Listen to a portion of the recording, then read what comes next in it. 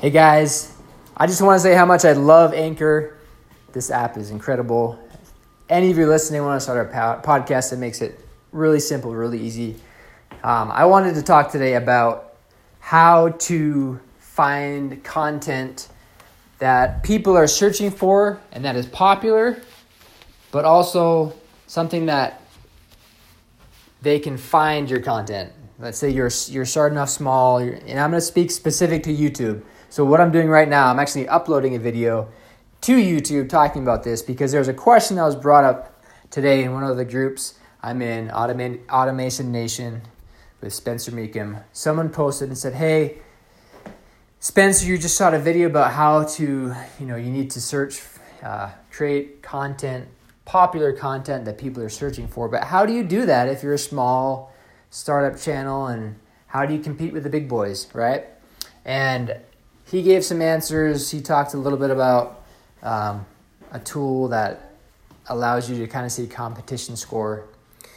But I actually took that to another level. And for those of you who are on YouTube, who want to learn more about YouTube, there's actually a really cool tool called vidIQ. Now, vidIQ and TubeBuddy, they're kind of two of the most well-known YouTube tools. They provide a lot of analytics, a lot of search data, a lot of ways to optimize your content.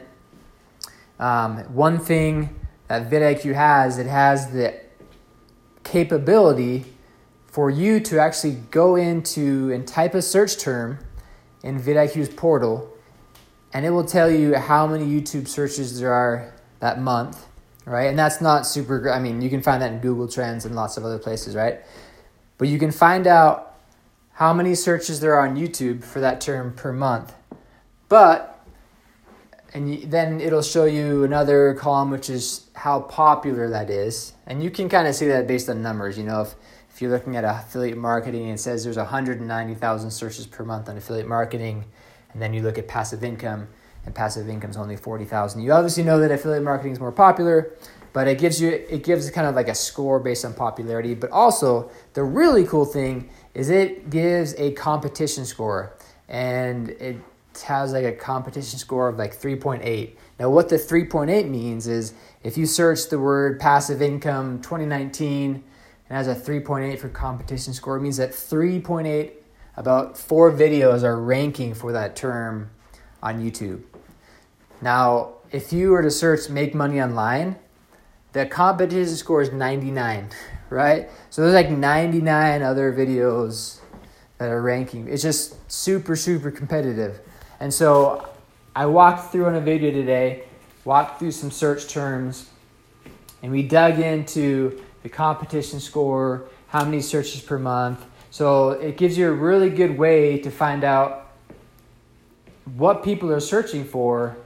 But not only that, is there content that answers their question, and is there a lot of content? So one of the videos the video I'm posting today, it's how to find YouTube, finding YouTube ideas, right? That has like 12,000 searches per month, and there's not too many videos on it. So along with the fact that Spencer Meekum posted about it today as well, all those different factors gave me the idea like, hey, I'm going to post about this, but I'm going to put my little twist on it. So guys, especially if you're starting out, if you're just kind of trying to break into the affiliate marketing, online business, passive income, you need to be producing content, but you need to be smart about your content. Now, there are other tools for blogging and such.